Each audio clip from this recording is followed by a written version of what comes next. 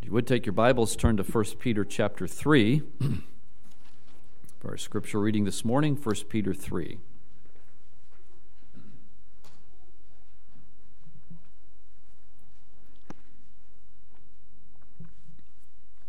I want to read together verses 1 through 7, our text for the message today. 1 Peter chapter 3. Verse 1, first a word to the wives. It says, "Wives, likewise, be submissive to your own husbands, that even if some do not obey the word, they, without a word, may be won by the conduct of their wives, when they observe your chaste conduct accompanied by fear. Do not let your adornment be merely outward, arranging the hair, wearing gold, or putting on fine apparel. Rather, let it be the hidden person of the heart, with the incorruptible beauty of a gentle and quiet spirit, which is very precious in the sight of God. For in this manner, in former times, the holy women who trusted in God also adorned themselves, being submissive to their own husbands, as Sarah obeyed Abraham, calling him Lord, whose daughters you are if you do good and are not afraid with any terror. Husbands, likewise, dwell with them with understanding, giving honor to the wife as to the weaker vessel, and as being heirs together of the grace of life, that your prayers may not be hindered." A brief prayer. Our Father and our God, this passage of Scripture can be very, very practical, but it's also very needful. I pray that you would speak to us, especially those of us who are married, husbands or wives. We pray in Jesus' name. Amen. Well, one of the books we have on our bookshelf for sale books out there in the hallway is a book entitled The 1 Year Christian History. I've been going through that book this year as a before I go to sleep reading, and I was really struck by the entry on February 10th as it recounts I guess a good way to put it, the deeply troubled marriage of John Wesley to his wife, Molly Vazeal. Molly Vazeal was a widow, and so he married her. They were later in life. But I wanted to read a portion of this to you because of just how poignant it was. It says, John Wesley thought he had found the perfect wife in the widow Molly Vazeal. He praised her for her, and I want you to, as you listen to this, I want you to hear what are his thoughts as he's going into marriage. What are his attitudes about marriage? What expectations do you see on the part of husband and wife in that marriage? And what are the consequences? He praised her for her, quote, indefatigable industry, exact frugality, uncommon neatness and cleanness, both in her person, clothes, and all things around her. Molly was past the age of childbearing, so Wesley would not be bound by the responsibilities of fatherhood. She was financially independent, which would free Wesley from the need to support her and allow him to continue to give to the poor. And finally, she was not a member of high society, so he would not have to accommodate the prying eyes that had followed one of Wesley's earlier love interests.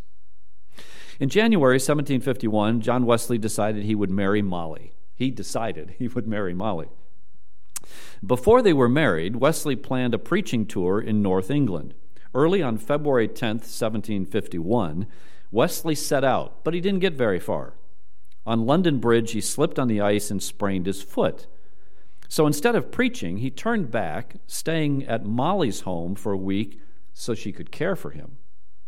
During that fateful week, he announced his intention to marry Mrs. Vazeal immediately. 2 weeks after the wedding, Wesley set off to preach without his wife.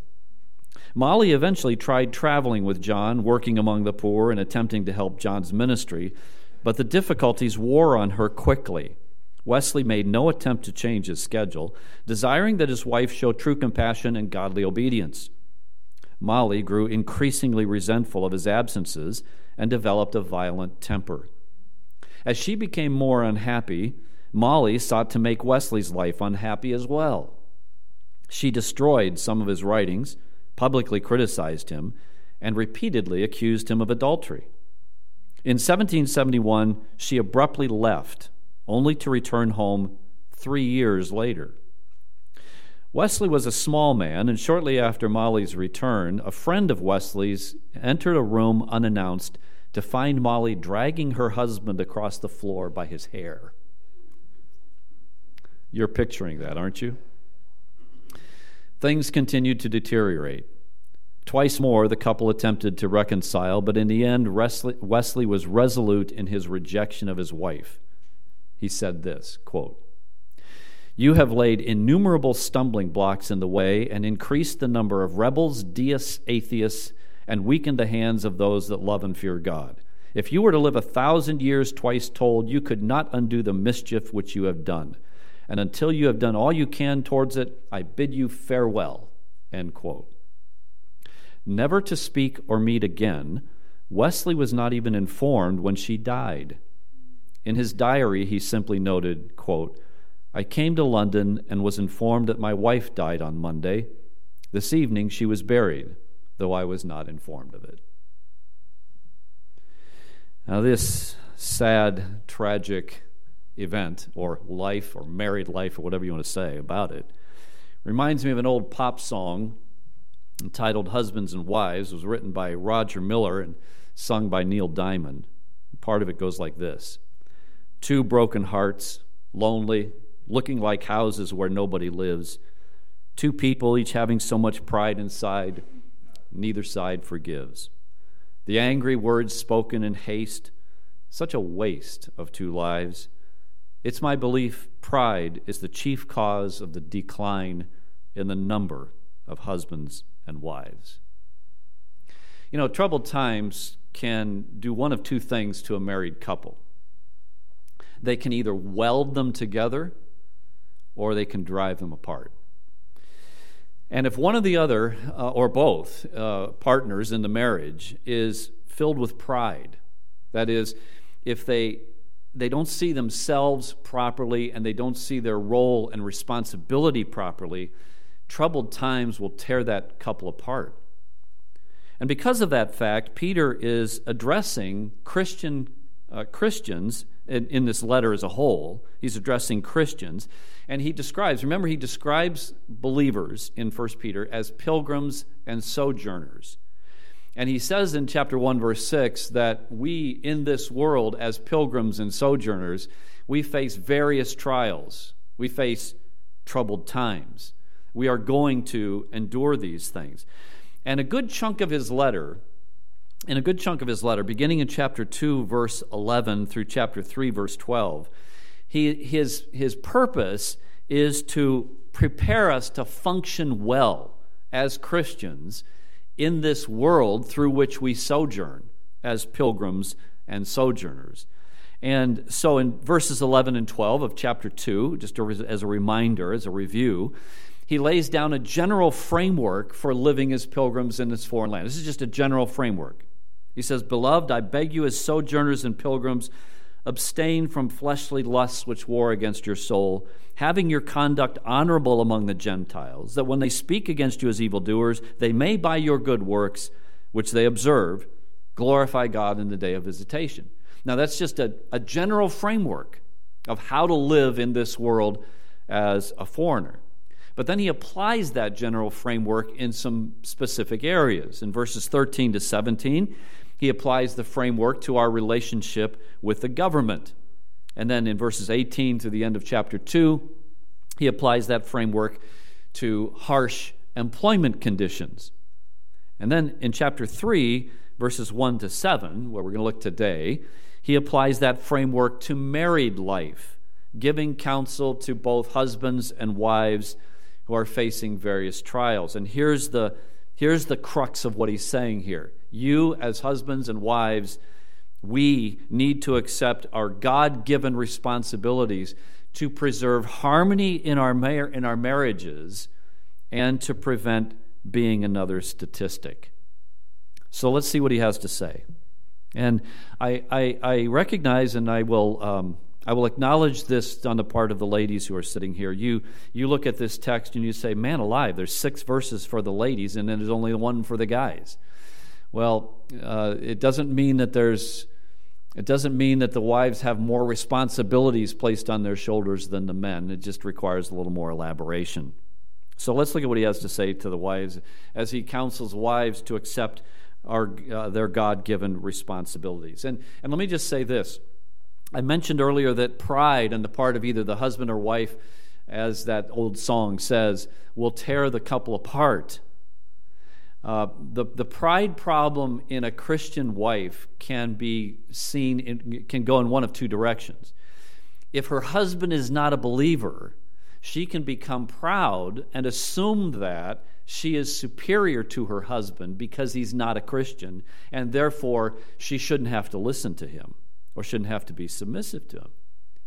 And if her husband is a Christian, she can develop the same sense of pride, but because the fact that they are equals. So, you're no better than I am. We're one in Christ. We're equal in Christ. So I don't have to be submissive to you.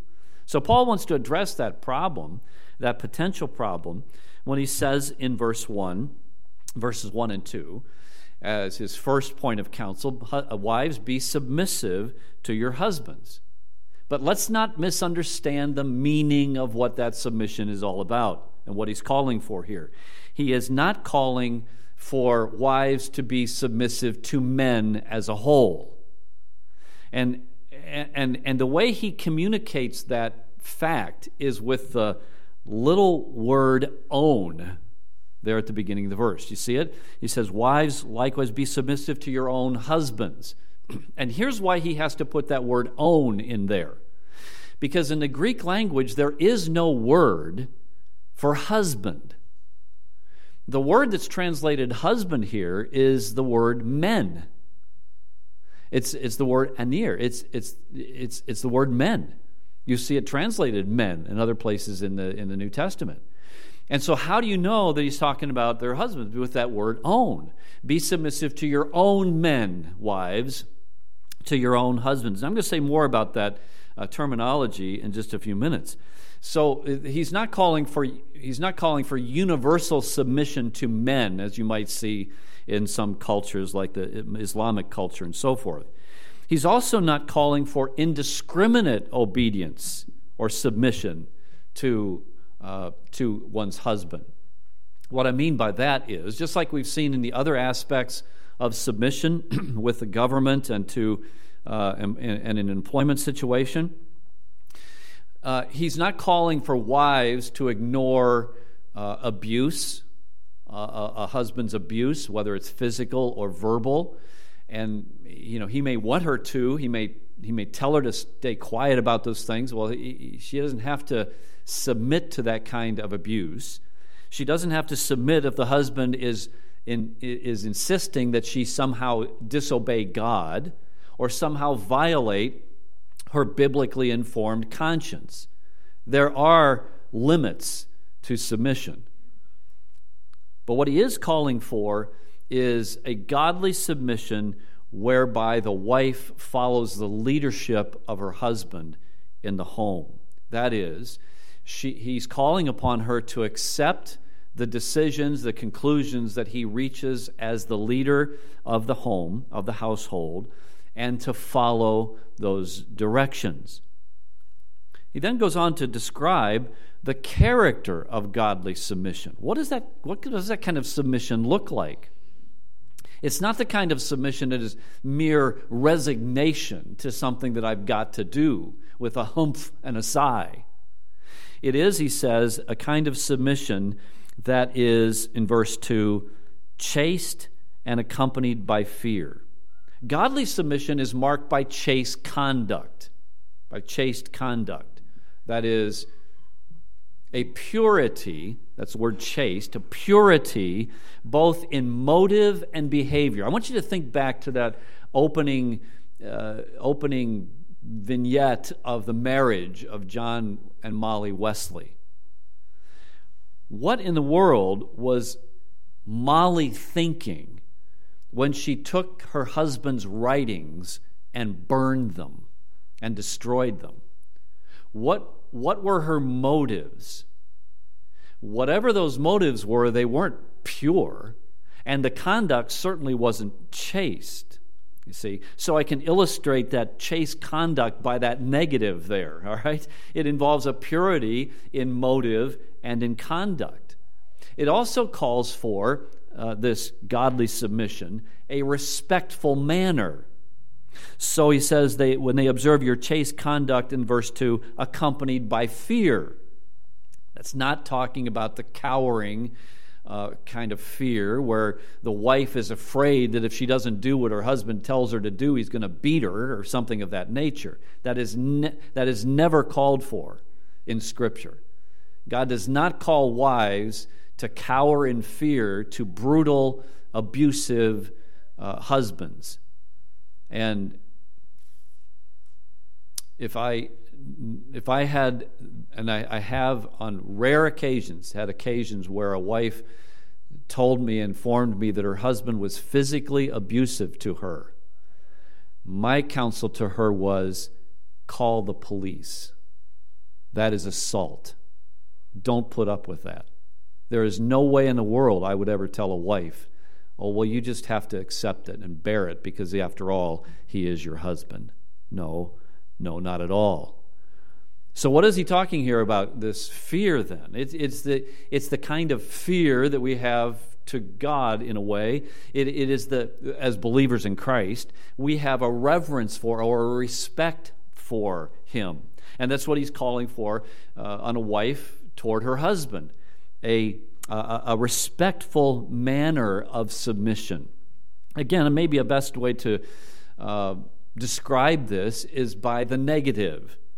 So a disrespectful wife, for example, would be one who sees her husband's weaknesses and his failings, the things that he can't do, he doesn't have the ability for, or the capacity for, and she disdains him for those things. She looks down upon him because he doesn't measure up in certain areas.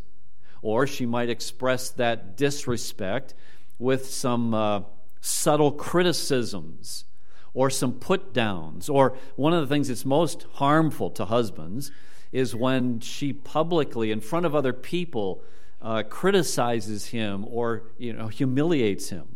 By the way, that goes both ways, doesn't it, ladies? No. That the godly submission that Peter is calling for is one that is marked by chaste conduct and a respectful manner. Why? Why behave this way? Well, we could mention a few motivations, but Peter zeroes in on one at the end of verse 1. He says, "Be submissive to your own husbands, so that even if some do not obey the word, they, without a word, may be won by the conduct of their wives." In other words, there is a redemptive purpose behind this action that he's calling for, the fulfilling of this responsibility. So that if a wife has a believing husband, but he's sinning, he's doing wrong, he's in error, that she may by her submission, her chaste conduct and respect, she may bring him to a place of repentance and getting right with God. She may be the instrument to do that. Or if her husband is not a believer, she may be an instrument in God's hand to bring that unconverted husband to faith in Jesus Christ. This goes back to that general framework, doesn't it? Back in chapter 2, verse 12. Look at verse 12 again in chapter 2. He says, having your conduct honorable among the Gentiles, but here let's just read it, honorable among your husband. Having your conduct honorable among your husband, that when they speak against you as evildoers, they aren't the best husbands in the world, they may by your good works, which they observe, glorify God in the day of visitation. They may come to faith in Jesus Christ and thereby glorify God when he visits them with that salvation. So his first word of counsel to the wives is to be submissive to your husbands. The second word of counsel in verses 3 and 4 is to be properly adorned before your husband. He says in verse 3, don't let your adornment be merely outward. Don't be so focused on that external beauty, emphasizing that and making that everything, that you ignore the more important, the true source of beauty, is his counsel here in verses 3 and 4. There is a propensity among some to overly emphasize that external beauty, and that's an understandable trap to fall into, because that's the dominant thinking of the culture, the dominant emphasis of the culture, I should say. Even was back in the first century when Peter wrote this, to put all one's emphasis on the externals. And he talks about the arranging of the hair, having elaborate hairdos, the wearing of gold, which was a status symbol, and the putting on of fine apparel so that she can strut like a peacock kind of thing. But neglecting the true realm of beauty. Reminds me of a woman I knew in a church we served in years and years and years ago. She had all of the outward stuff down to a T. She wore the expensive clothes. She did the expensive nail stuff and all the expensive beauty stuff, and did everything she could to make herself externally beautiful. But she was really a very ugly person. She was cruel. She was bitter. She was not beautiful as a person. Peter says, don't fall into that trap. Be properly adorned. Be properly adorned before your husband by emphasizing true beauty, as he says in verse 4, this internal beauty, an internal beauty that doesn't fade or need constant updating. Right? Look at what he says. He says, rather let it be that hidden person of the heart with the incorruptible beauty. The incorruptible beauty. It's not a beauty that's going to fade over time. It's only going to get more beautiful over time. It's an incorruptible beauty. And it's interesting that Peter uses the same word here, incorruptible, that he used back in chapter 1 regarding your inheritance. In verse 4, remember this? He says, in verse 3, God has begotten us again to a living hope through the resurrection of Jesus Christ from the dead, to an inheritance that is incorruptible and undefiled and that does not fade away. It's reserved in heaven for you. So this internal beauty that Peter's calling for the wives to cultivate is an indestructible, an incorruptible beauty that is as can be as permanent as that inheritance that's waiting for you. But he also uses that word in another place in chapter 1, verse 23, where he says, "You have been born again, not of corruptible seed, such as silver and gold, but you've been born again with incorruptible, the incorruptible seed, which is what? The Word of God." All right, so you get the sense of the importance and the permanence of this internal beauty. It is not something that fades. It actually improves with time. And it is a beauty that is greatly admired. It says in verse 4, this incorruptible beauty of a gentle and quiet spirit, which is very precious. This internal beauty is one that is greatly admired because it expresses a Christ-like spirit. He says it's a beauty that is the beauty of a gentle spirit. That's exactly how Jesus described himself. You remember that?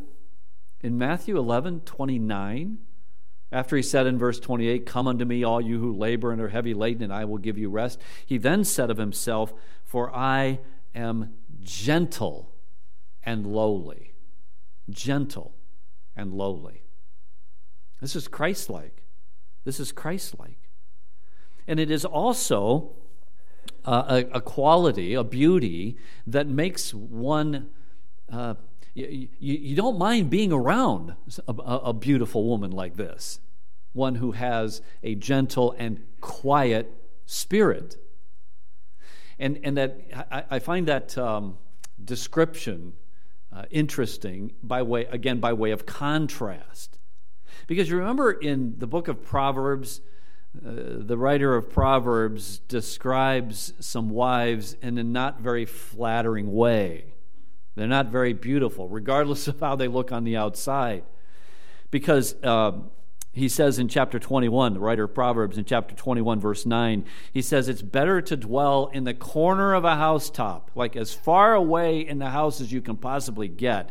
It's better to dwell in the corner of a housetop than with a contentious woman. That is, a non-quiet woman.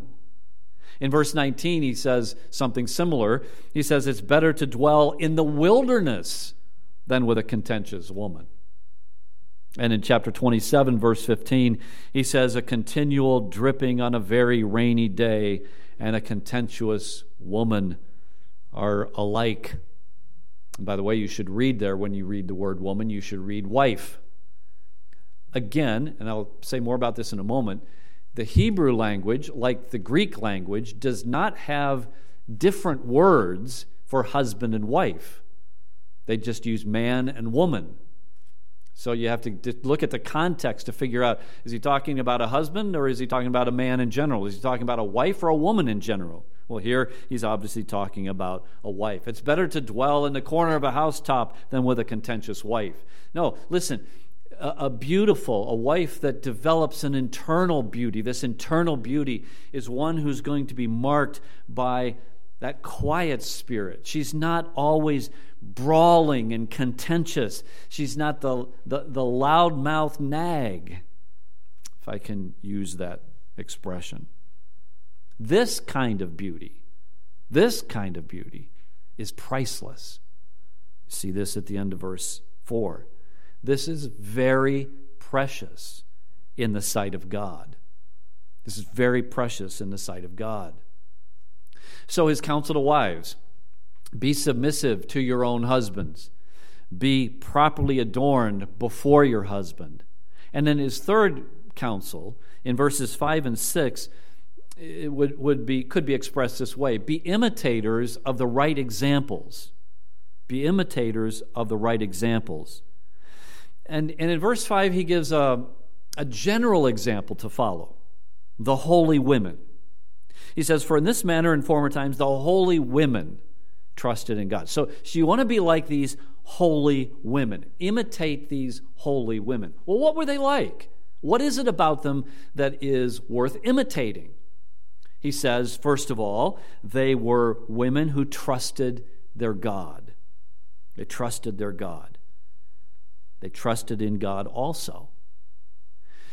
We're going to see an example of a woman who shows that trust in God when it could be very, very difficult to trust her husband.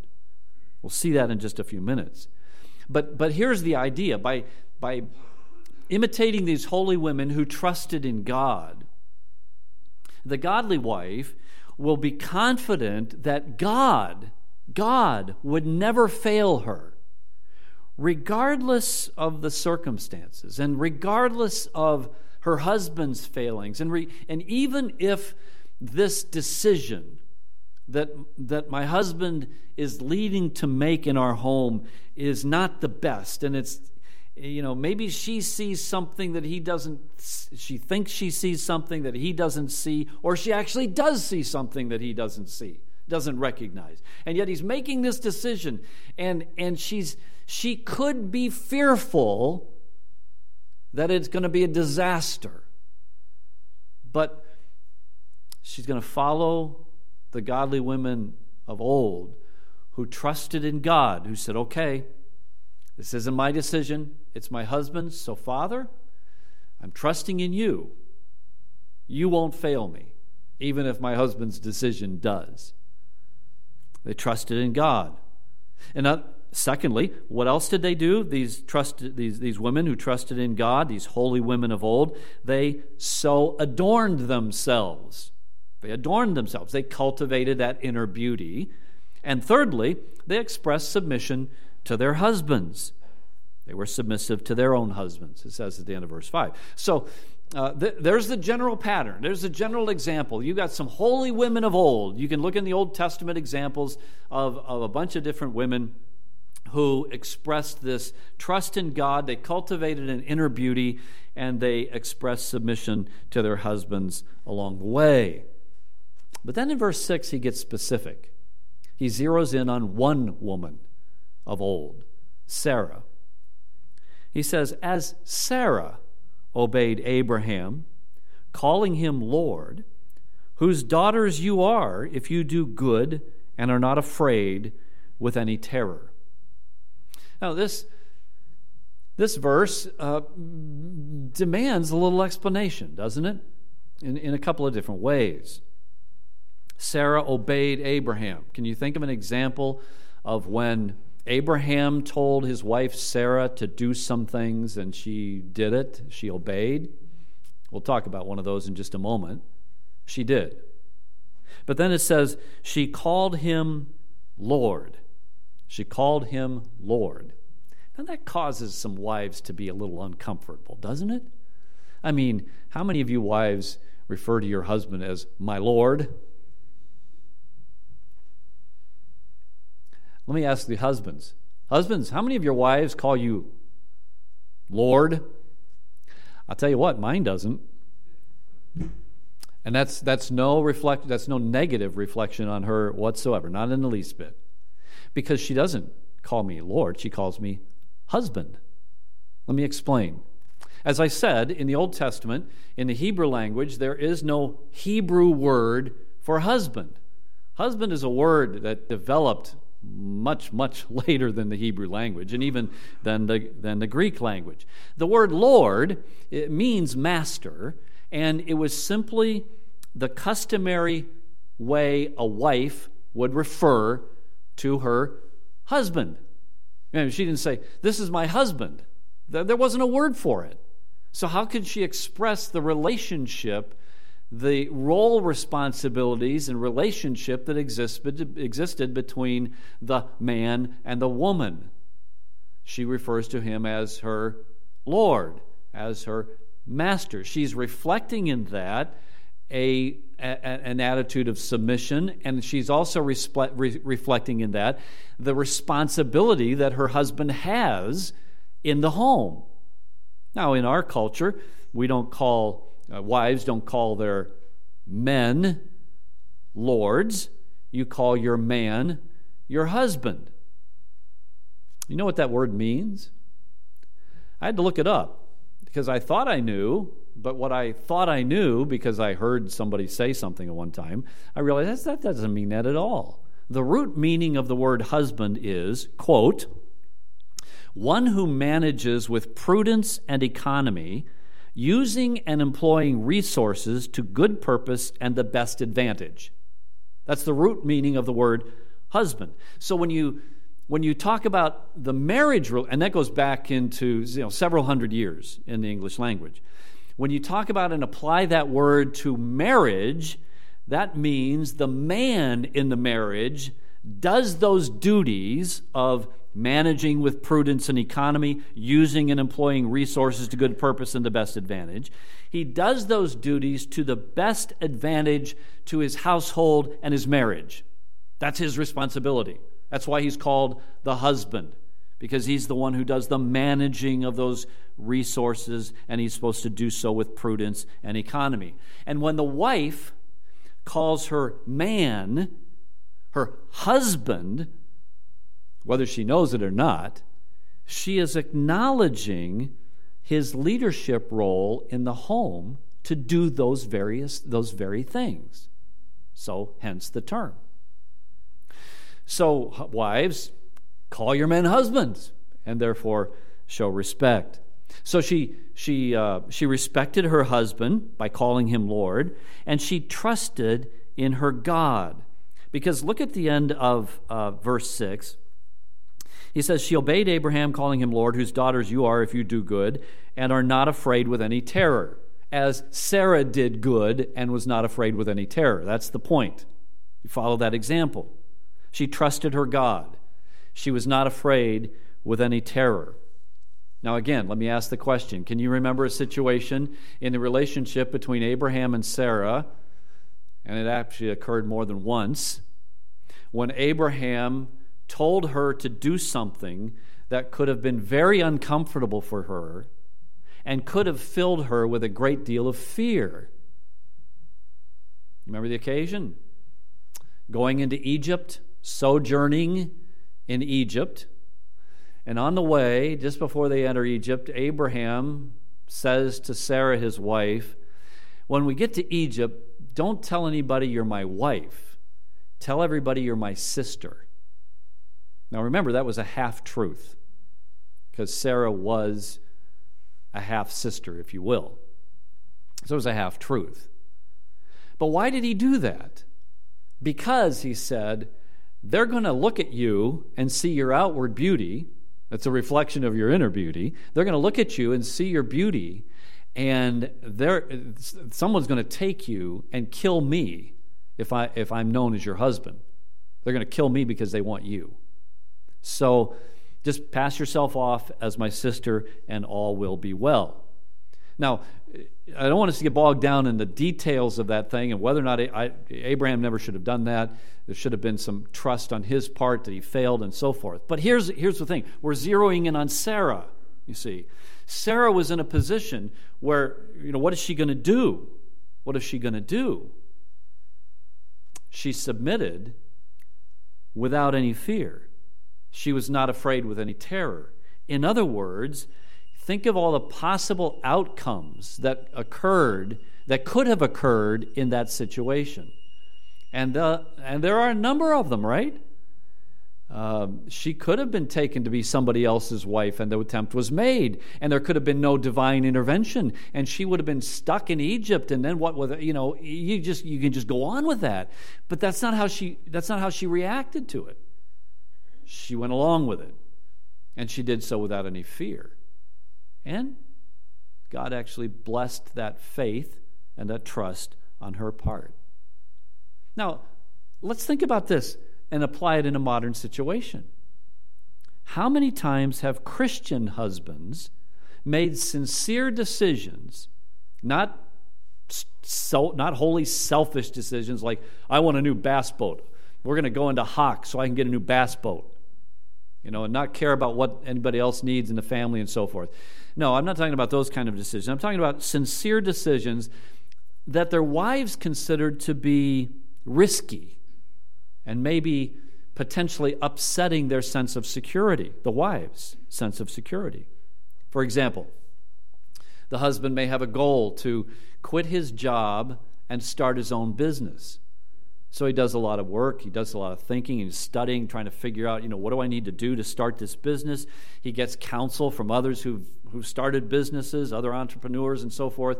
He's talked it out thoroughly with his wife, and he's considered what the needs of his family were and the potential impact on the family and so forth.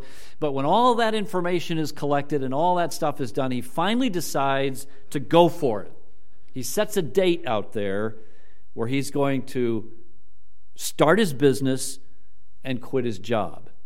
And one may come before the other, but there he goes. What does the wife do? That's a potentially scary thing. A key to submission on the part of the wife in this kind of a situation is to accept the decision and participate as need be. That's the part here in verse 6 where you do good. You accept the decision and you participate as need be, and then you are not controlled by a fear of doom. Like you're just waiting for everything to go belly up, and you just keep telling your husband, I know it's all going to fall and fail. It's going to be a disaster. No, listen, you don't go there. You don't go there. You're not afraid with any terror. And by the way, realize this, that being controlled by fear is really a subtle form of expressing disrespect for your husband, if you think about it, isn't it? And also of distrust for God. So the counsel of wives, be submissive, be properly adorned, and be imitators of good. And then we move to the husbands. And we've only got an hour worth of material for the husbands. So, all right, here we go. Husbands, he says in verse 7, accept your God-given responsibilities. And you do have God-given responsibilities. You are to function as a leader. But listen, how you function as a leader in your home makes a huge difference. It makes a huge difference in how easy it is for your wife to fulfill her responsibilities of respect and submission. The problem with a lot of men is they let this whole notion of leadership go to their head, and they don't understand that role properly, and therefore they abuse it, they misuse it. Realize, men, you do have a responsibility to your wife. And notice the word that begins verse 7, or the second word in verse 7. After he says husbands, he says likewise. Likewise. That's a word that takes you back, right? It takes you back to verse 3, where he says, wives, likewise be submissive. And that, likewise, wait, there's that word again. That takes you back to verse 18. Servants, be submissive to your masters. Wives, be submissive to your husbands. And that takes you all the way back to verse 13. Therefore, submit yourselves to every ordinance of men. There is a responsibility of submission that men have in our marriage relationship to our wives. Now, it's not the same kind of submission that a wife has to her husband, but we have to be submissive to our responsibility as men and husbands in our wives.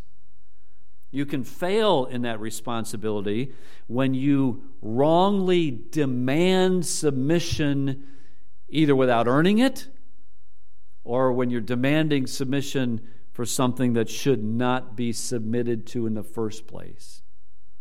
You can also fail in your responsibility by neglecting it, by not being a leader, the leader in the home.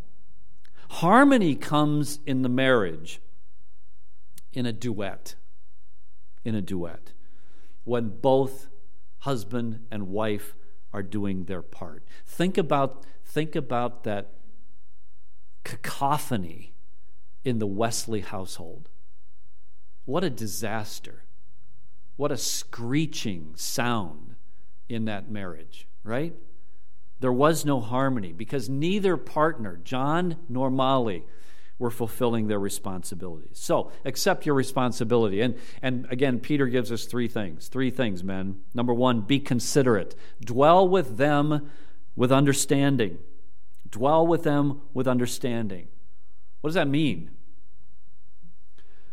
Well, it could mean a lot of things, but let me just suggest a few. It means, in the first place, know what she's thinking. Know what her opinions are. It means to recognize her weaknesses and her difficulties. You've got yours. Do you know what they are? Have you admitted them? Have you acknowledged them? Well, she has hers too. Do you understand them? Are you aware of them? What are the difficulties, the things she struggles with? Understand her feelings and her apprehensions, and do so. Listen, men, here's the challenge. Here's our challenge, guys. Do so. Know her thoughts and opinions. Recognize her weaknesses and difficulties. Understand her feelings and apprehensions without the intention of changing them. Changing them may come, but that's not why you want to find out what those things are. Simply so I can change her and get her to do what I want her to do. Let me ask you this. Did John Wesley live with Molly with understanding? Did he have any perception of what she was struggling with, of her weaknesses, of her difficulties, of the challenges that were placed upon her by his career, his life? No. Listen, we want to find out these things so that we might understand and dwell better with our wives. Be considerate of them. And with that knowledge and understanding that you acquire, secondly, Men, be respectful. Be respectful. Giving honor unto the wife. Giving honor means valuing highly. Valuing highly. Be respectful. Be respectful. Be respectful of her because of her value and her vulnerabilities. Her value and her vulnerabilities. What are your wife's innate vulnerabilities? Some of them are typical, not universal, but typical of wives. That's why he speaks of the wife as the weaker vessel. Typically, a wife is going to be physically weaker. We're seeing that played out in the swimming pool these days, right? And the big news of the trans guy who keeps slaughtering all of the women in the swimming competition, and how unjust and unfair that is. No, know her innate vulnerabilities. There's likely she's physically weaker. She also likely has a lower risk threshold. Most men have a higher risk threshold than their wives, most. And recognize that she has she needs a sense of security. And God has brought you into her life to provide that. You are to be the human expression and protector of her sense of security. So know her innate vulnerabilities, but then appreciate her essential value. She is nonetheless a vessel. A vessel. A vessel carries a load. And there is immense value in a vessel that carries a load. So let me ask you, men, and ask myself. We need to ask ourselves, husbands, do you seriously take into account your wife's particular vulnerabilities? Do you stop and think about and recognize the load that she carries and the value of that load that she, your wife, carries as a mom, as a woman, as your wife? What a load! This is an incredibly valuable vessel that is by your side. Give honor to her for that value. And then also give honor to her, be respectful of her because of her equality with you. Her equality with you. So he says in verse 7, you are heirs together of the grace of life. In Christ Jesus, you are equals. As Paul says in Galatians 3:28, there is neither male nor female, for you are all one in Christ Jesus. And William Perkins, you probably don't know that name, you may, but probably don't. William Perkins is considered the father of Puritanism. So we're going back a long, long time. But listen to what he says and how perceptive it is. William Perkins said, when the woman was created, she was not taken out of the man's head because she was not made to rule over him. Nor was she taken out of his feet because God did not make her subject to him as a servant. But she was taken out of his side to the end that man should take her as his mate. Now, in that equality, and because of that equality, because of Christ, because of her being in Christ and you being in Christ and Christ in you and Christ in her, you can learn some things from her. And all God's women said, okay. So allow yourselves, men, the luxury of learning some things from your wife. Allow her to graciously admonish you or advise you. Luther did with his wife. Let me share this little story from Luther's marriage. He married a woman named Katharina. You remember that? She was a staunch supporter of her husband. She was a good keeper at home. But she was also, the account says here, she was also gutsy and proactive. She was strong and determined. She needed to be married to Martin, no doubt.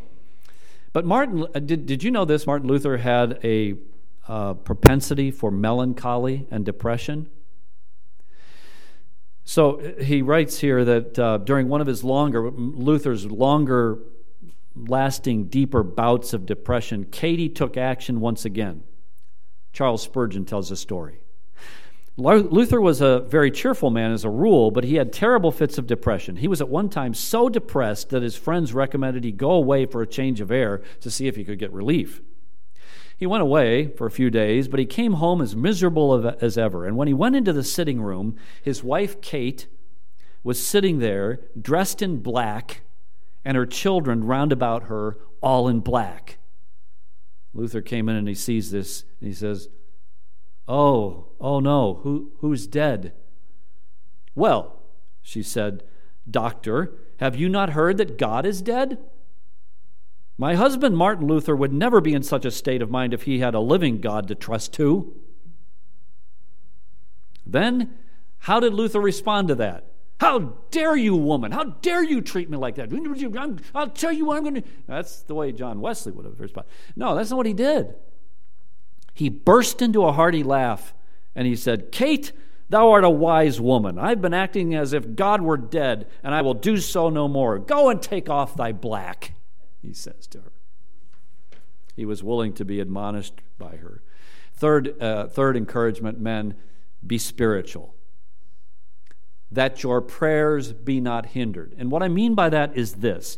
In your role as a husband, listen, get this. In your role as a husband, be concerned with your fellowship with God. Because here's the thing.